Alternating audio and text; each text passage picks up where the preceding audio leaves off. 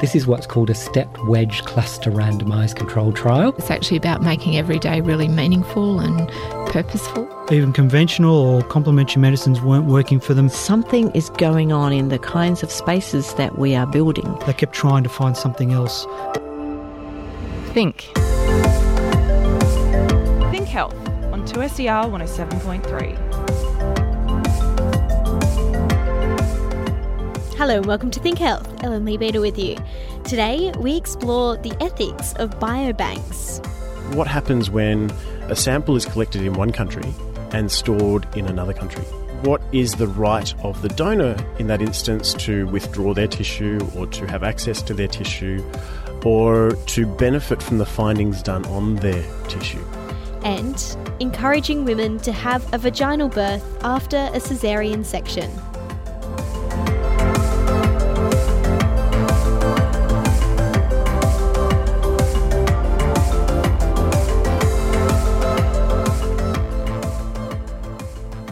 But first up, according to the World Health Organization, between 10 and 20% of adolescents worldwide experience mental health disorders.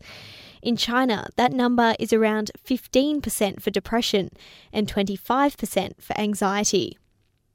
If mental health disorders are untreated, they can affect an adolescent's education and well-being. Lawrence Lamb is a professor of public health at the University of Technology, Sydney. He's about to roll out a mental health education program in Guangzhou in southern China. The program will be developed from the Mental Health First Aid Framework, which teaches skills like how to recognise the signs and symptoms of mental health problems and where to refer people for help. The problem of mental health issue in China among young people within the age of 13 to around about 18 years old is quite substantial.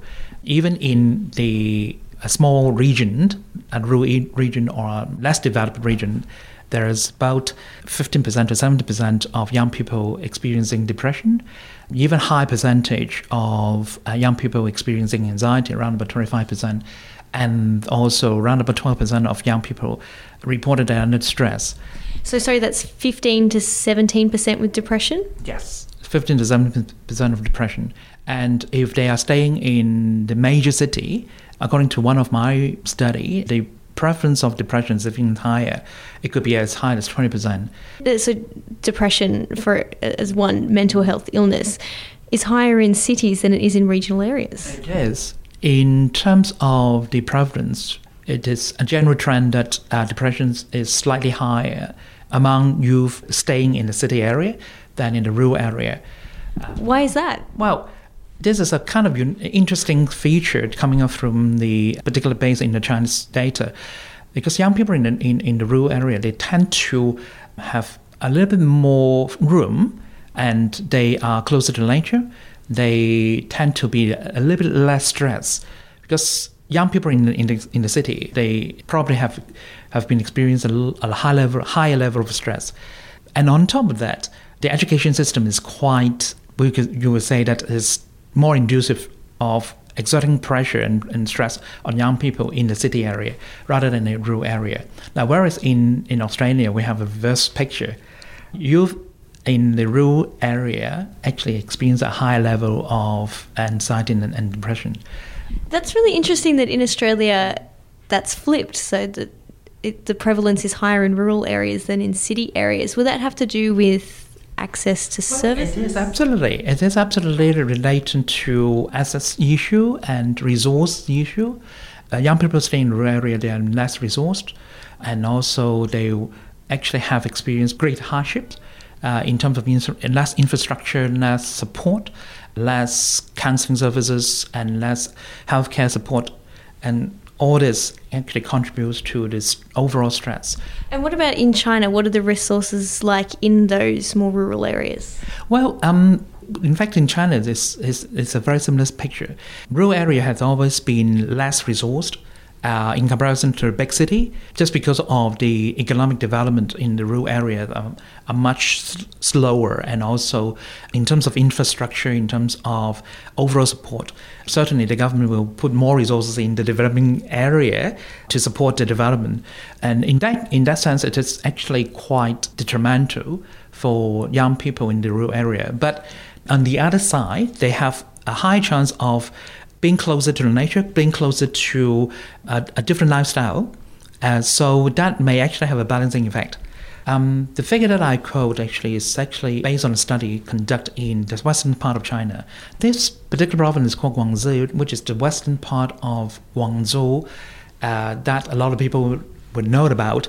Guangxi is actually quite a semi-rural to rural area, not to mention that they do actually have big cities, like the capital cities of Guangxi province is the Nanning city, which is the city that I'll be conducting the project in. In this particular region that you're looking at, this semi-rural and rural area, what exactly are you hoping to do? You've got an education program you're about to roll out, is that correct? Exactly. The basic idea of the whole program is actually to target those frontline people who will definitely will be teachers, high school teachers, primary school teachers, as well as some of the health professionals. We are not intending to train them as, let's say, mental health professionals, but just to give them enough knowledge and understanding and skills so that they will be able to identify some of the mental health signs and symptoms among young people. And then on top of that, we would like them to be able to have the basic skills, not to be fearful and scared about approaching those young people if they do have or they do exhibit some sort of problems. And they will be able to approach them, at least to offer some of the initial help, like, for example, just to be an active listener. So, for example, if I was a young person in high school and my personality changed, I started becoming a bit more withdrawn, the teacher would be able to recognise that and speak to me. Exactly. And this is exactly what we would like to achieve. Let's say, for example, the class teacher may be able to pay a bit more attention and be more sensitive, to their students, and they will be able to pick up clues or some basic signs and symptoms from their students and say, hey, this particular individual may feel a bit down this few days or even for a period of time, and they will be able to go and say, hey, are you okay? Would you like to sit down and have a chat with me? And from then on, that will be the starting point, and maybe they will be able to pick up more clues through the conversations, and that in fact will be a very good approach to at least what we call an early intervention and prevention approach. Is there anything like this? Do teachers get any training in China around mental health? Well, they do actually have some basic training, but not in a systematic way. The way that we are going to approach it is really to adopt the mental health first aid model that's been developed and designed and developed in Australia. And this model has been duplicated and it's been promoted in a lot of different countries. While we are saying that we are going to provide the training, we are not just adopting or duplicating the full model, the whole model of the mental health first aid or the youth mental health first aid. There will be some translation and then adaptation into the local culture. And that is the reason why we have been working with our partner in China, particularly the School of Public Health in the Guangxi Medical University, of looking into the local issues and how would we be able to adopt and translate the Australian model into China. Lawrence Lamb, Professor of Public Health at the University of Technology, Sydney. And if this discussion has raised any issues with you, please call Lifeline on 13 11 14. You're listening to Think Health on 2SER 107.3.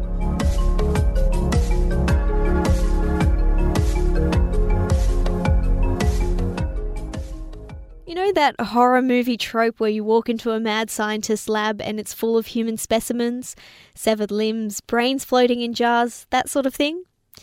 Turns out those sorts of labs aren't the place of fiction. They actually exist and they're called biobanks. Think of them as human libraries, which store research samples ranging from blood to bone marrow and brains. Pair these human libraries with big data, and biobanks around the world are able to connect to create global research networks. Sam King joined Dr. Paul Mason from the University of Sydney to take a look at the future of these vital research tools. Well, a normal bank would be a bank where you store money. Biobanks are large repositories of biological samples, and those samples can come from humans, animals, or even plants. So a lot of people have heard of the seed vault in Norway, where they've got seeds from all across the world that they're storing for future populations. And so that's one example of a biobank that stores biological samples from plants. In recent years, there's been a large push to create large biobanks, like global biobanks, with human biological samples. So these can be human tissue, could be blood samples, DNA samples, could be any kind of, could even be organs. So there's brain banks, for example, where they do research on, for example, Alzheimer's disease. And for future populations, we hope that these biobanks will become a resource for data analysis and perhaps even drug discovery. I'm imagining like fluorescent lights, lots of plastic and sort of... Can you sort of, if you step into one, can you visualize it for me? Sure. There are biobanks where you would have these large, almost like a library of samples that you would pull out from freezer-stored cabinets. But now that biobanks are going global and are also going a bit virtual, you can have these small collections stored in numerous sites around the place, but pooled together in a central database, so an IT database. And I imagine that's been made possible through the, big technological breakthroughs like big data and storage and that sort of thing. Can you talk about how that process is going, networking these biobanks together? Sure. So big data and biobanks do go hand in hand. Biobanks are one vehicle through which big data is becoming a global, exciting phenomenon. So these networks can pull together resources from numerous countries. So, for example, there are biobanks in Latin America and in Europe that pull together biological samples from humans from numerous different countries that participate in unions such as the European Union. There are also biobanks that centralise their resources. So they might have financial operations run through the UK and then sample collection conducted in China, and then the storage facilities located in a different area of China, for example. So there's numerous different ways that biobanks can go global, and this, of course, has certain ethical consequences that flow on from that. But before we touch on that, I wanted to ask, have there been any massive breakthroughs made possible specifically through biobanks? To answer that question, we'd have to really expand our frame of what a biobank is. So the collection and storage and analysis of biological samples is central to a lot of basic science research. And so when this has been conducted on small populations, that has had certain benefits. And in fact, for example, research on animals, whether you like it or not, has contributed to perhaps extending human longevity by more than 20 years. So I would say that there have been a lot of discoveries made through biological sample collection, storage and analysis. And the hope is that in having these massive repositories in global biobanks, we can really enhance the rate of discovery and the amount of discovery. So that's the good stuff. What about the ethical dilemmas you mentioned? Sure. So in going global, there are numerous ethical dilemmas that we need to think about. One is, what happens when a sample is collected in one country and stored in another country? What is the right of the donor in that instance to withdraw their tissue or to have access to their tissue or to benefit from the findings done on their tissue? The other big question that is in everyone's mind when they think about biobanks, in every specialist's mind, is informed consent. How can you ask a potential donor to give a biological sample if you don't know what that sample is going to be used for? And that's a huge ethical question. There's numerous other ones, but the last one I would like to flag is these biobanks are really costly endeavours. They're multi-million-dollar, if not billion-dollar projects. Now, if you have such a costly endeavour and you're investing so much money into it, how do you ensure its sustainability and longevity?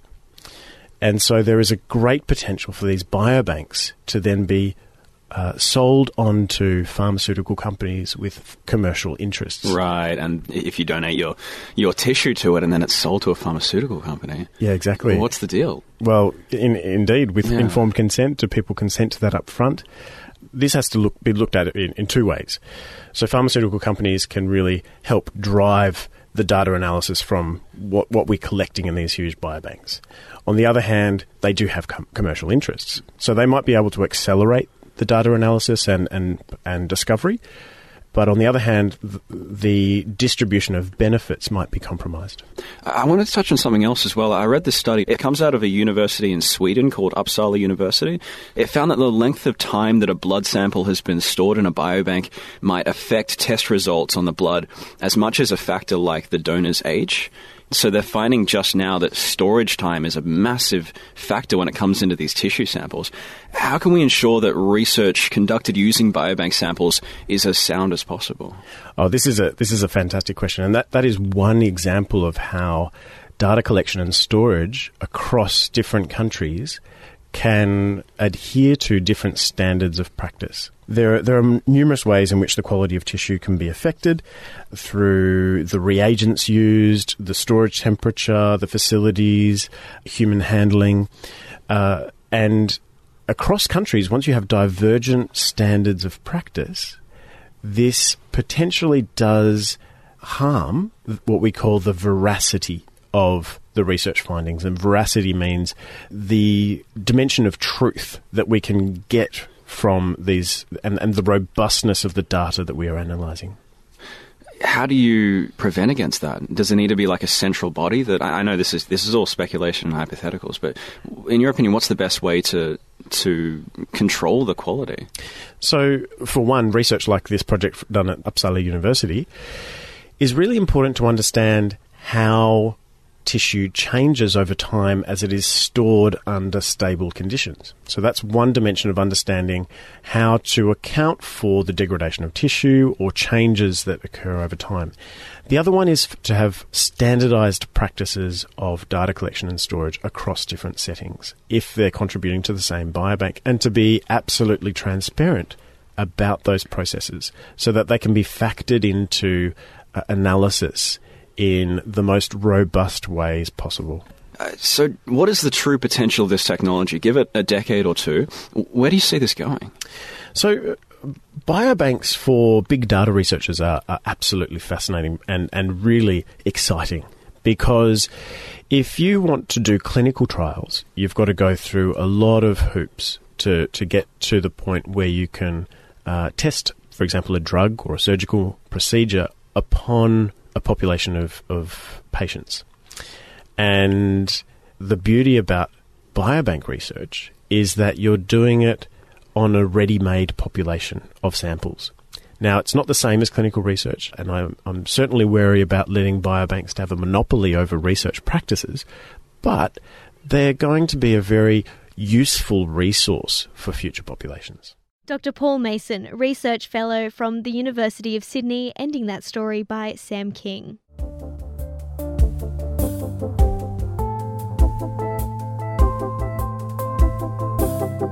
You're listening to Think Health on 2SER 107.3, online at 2ser.com or on your favourite podcast app.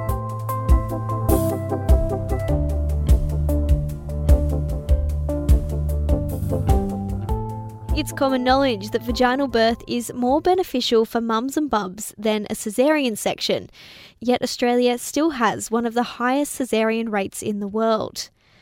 Part of the problem is that once you've had one caesarean section, there is a perception in the healthcare system that you can't have a vaginal birth for your second or subsequent baby.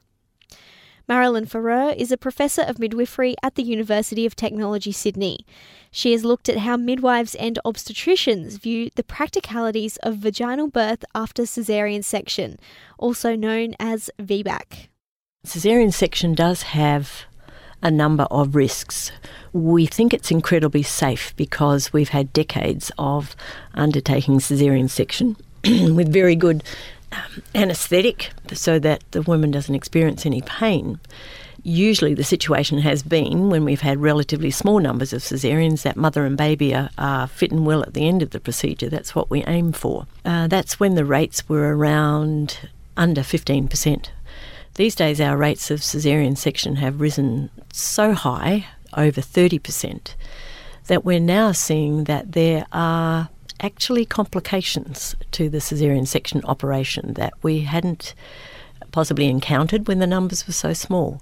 But there are now many studies that have established that caesarean section has a number of risks associated with it, not only to the mother but importantly to her baby, that will affect short-term and long-term health for both of them. So caesarean section is not without risk.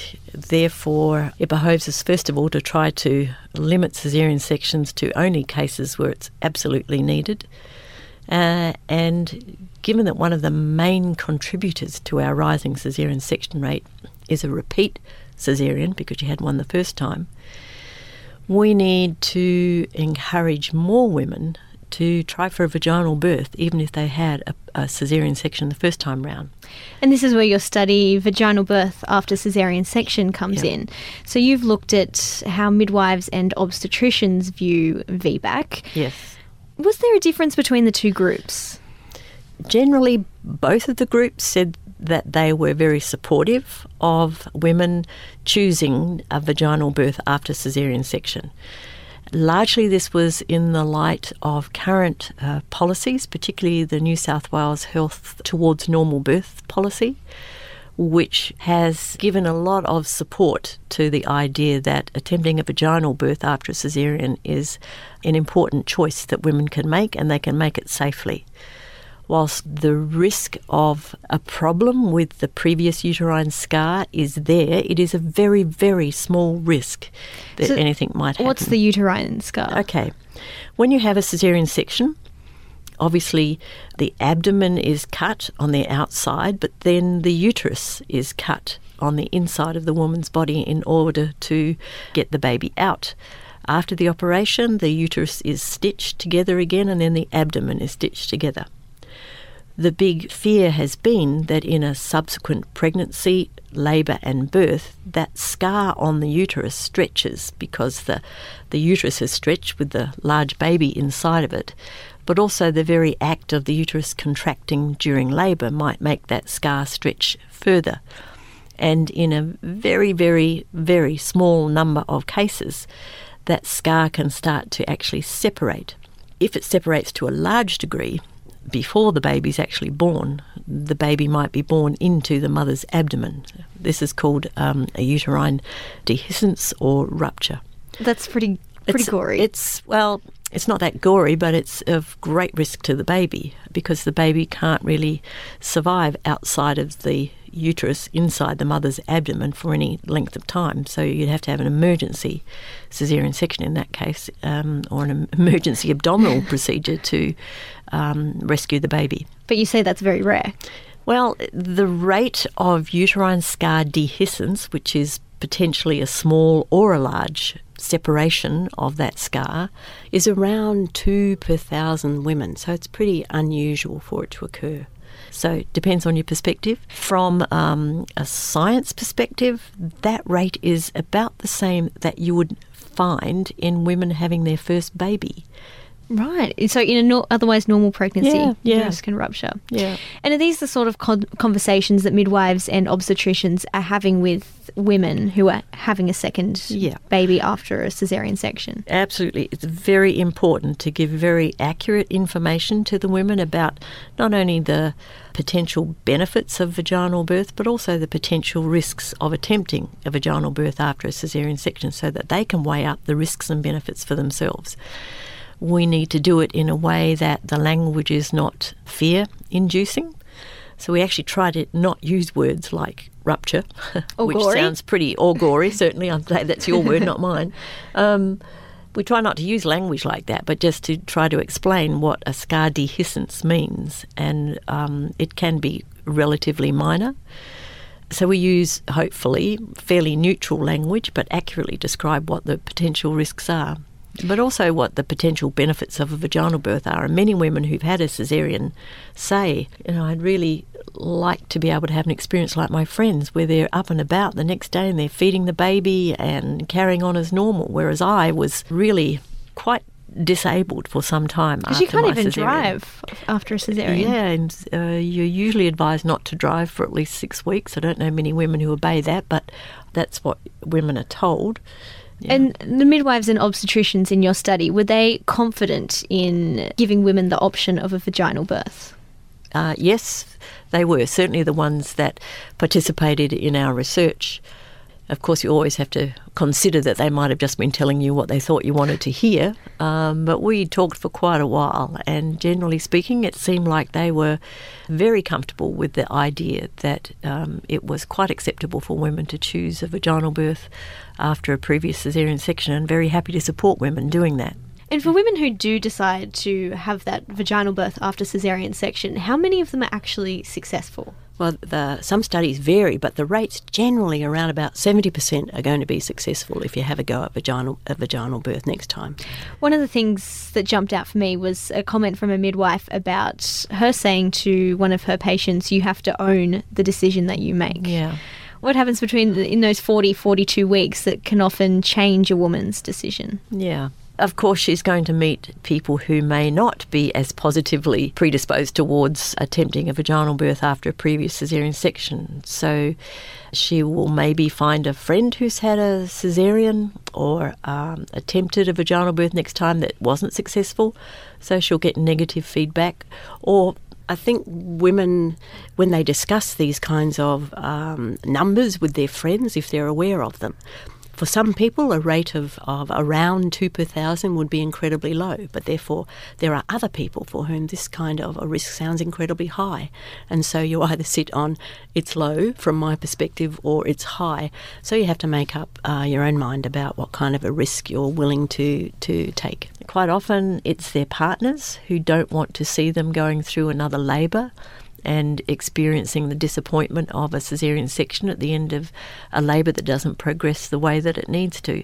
So they're going to meet potentially lots of negative comments during the course of their pregnancy. So if they are keen to attempt a vaginal birth after caesarean section, it's great to be able to say, yep, that's what I'm doing and I'm committed to. That's my course of action. Of course, it's always possible and reasonable to, at the last minute, say, no, I've changed my mind. I don't want to do this. I'll have a caesarean. And we respect women's choices no matter where in the course of their pregnancy they're making that decision. Marilyn Ferrer, Professor of Midwifery at the University of Technology, Sydney.